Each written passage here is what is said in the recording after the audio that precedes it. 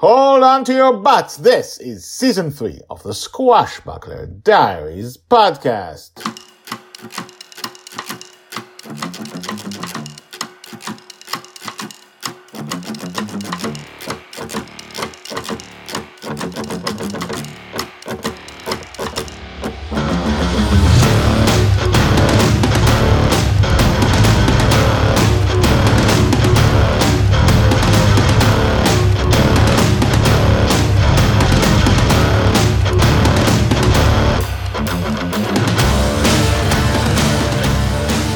Welcome back. My name is Guy Hasson and you are listening to the Squashbuckler Diaries podcast, the daily podcast about Joy Shelley, the girl who lives in dreams. She's lost in dreams and this is a Lost in Dreams universe. Let's continue from where we left off. Season 3, episode 27, The First Dream Journey, part 2, A Dream Without Joy.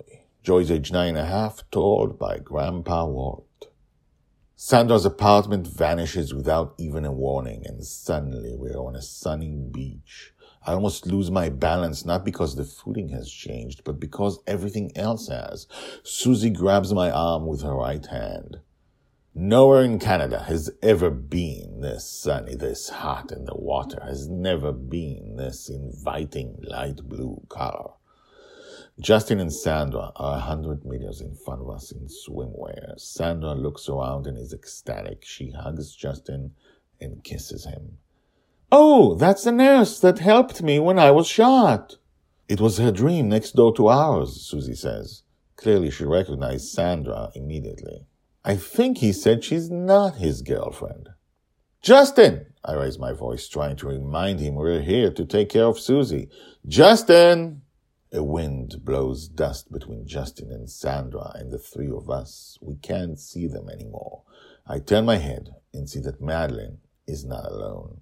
There's a bed next to us, a hotel bed, and she's lying on it with a man I don't recognize. The two of them are naked.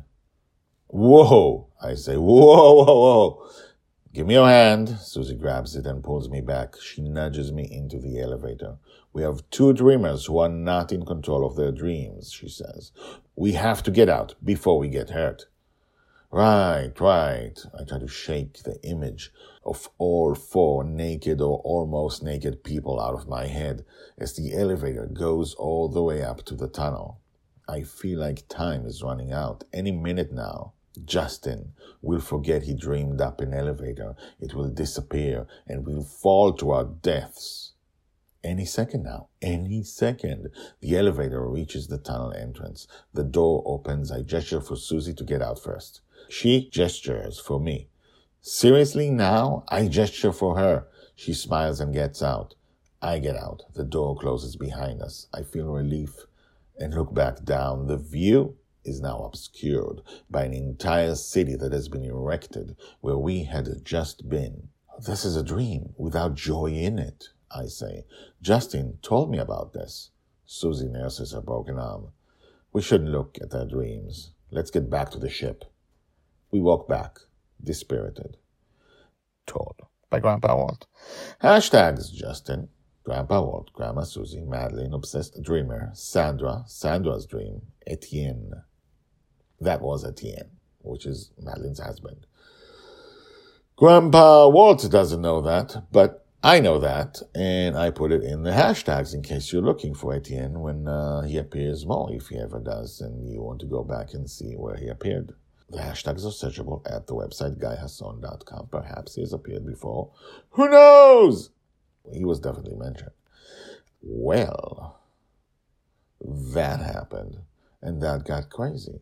Who knows what Grandpa Walt means when he says a dream without joy? That is explored a lot when joy disappears from Justin's dream for the first time in the first Lost in Dreams book, The Forgotten Girl, which is out basically next week. So, even though you supposedly know that, I won't say anything about it because the book happens before this episode. And I'll just say that there are lots of things here about Sandra, about Etienne, about Madeline, about Justin, about how dreams work, that has been covered in the past, either 800 episodes or 2 books that come before this. And I don't necessarily explain all of that. We already know that stuff, so here it is. And imagine what that's going to be like when Joy is 20, or if she ever gets to 30.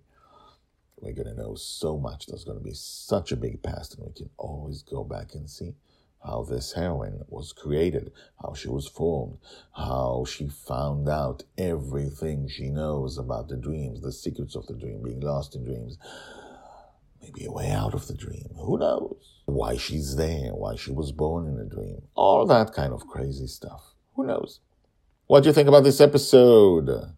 Email me guyhasson@gmail.com. That's GYHASSON@gmail.com. I will see you tomorrow. Bye-bye.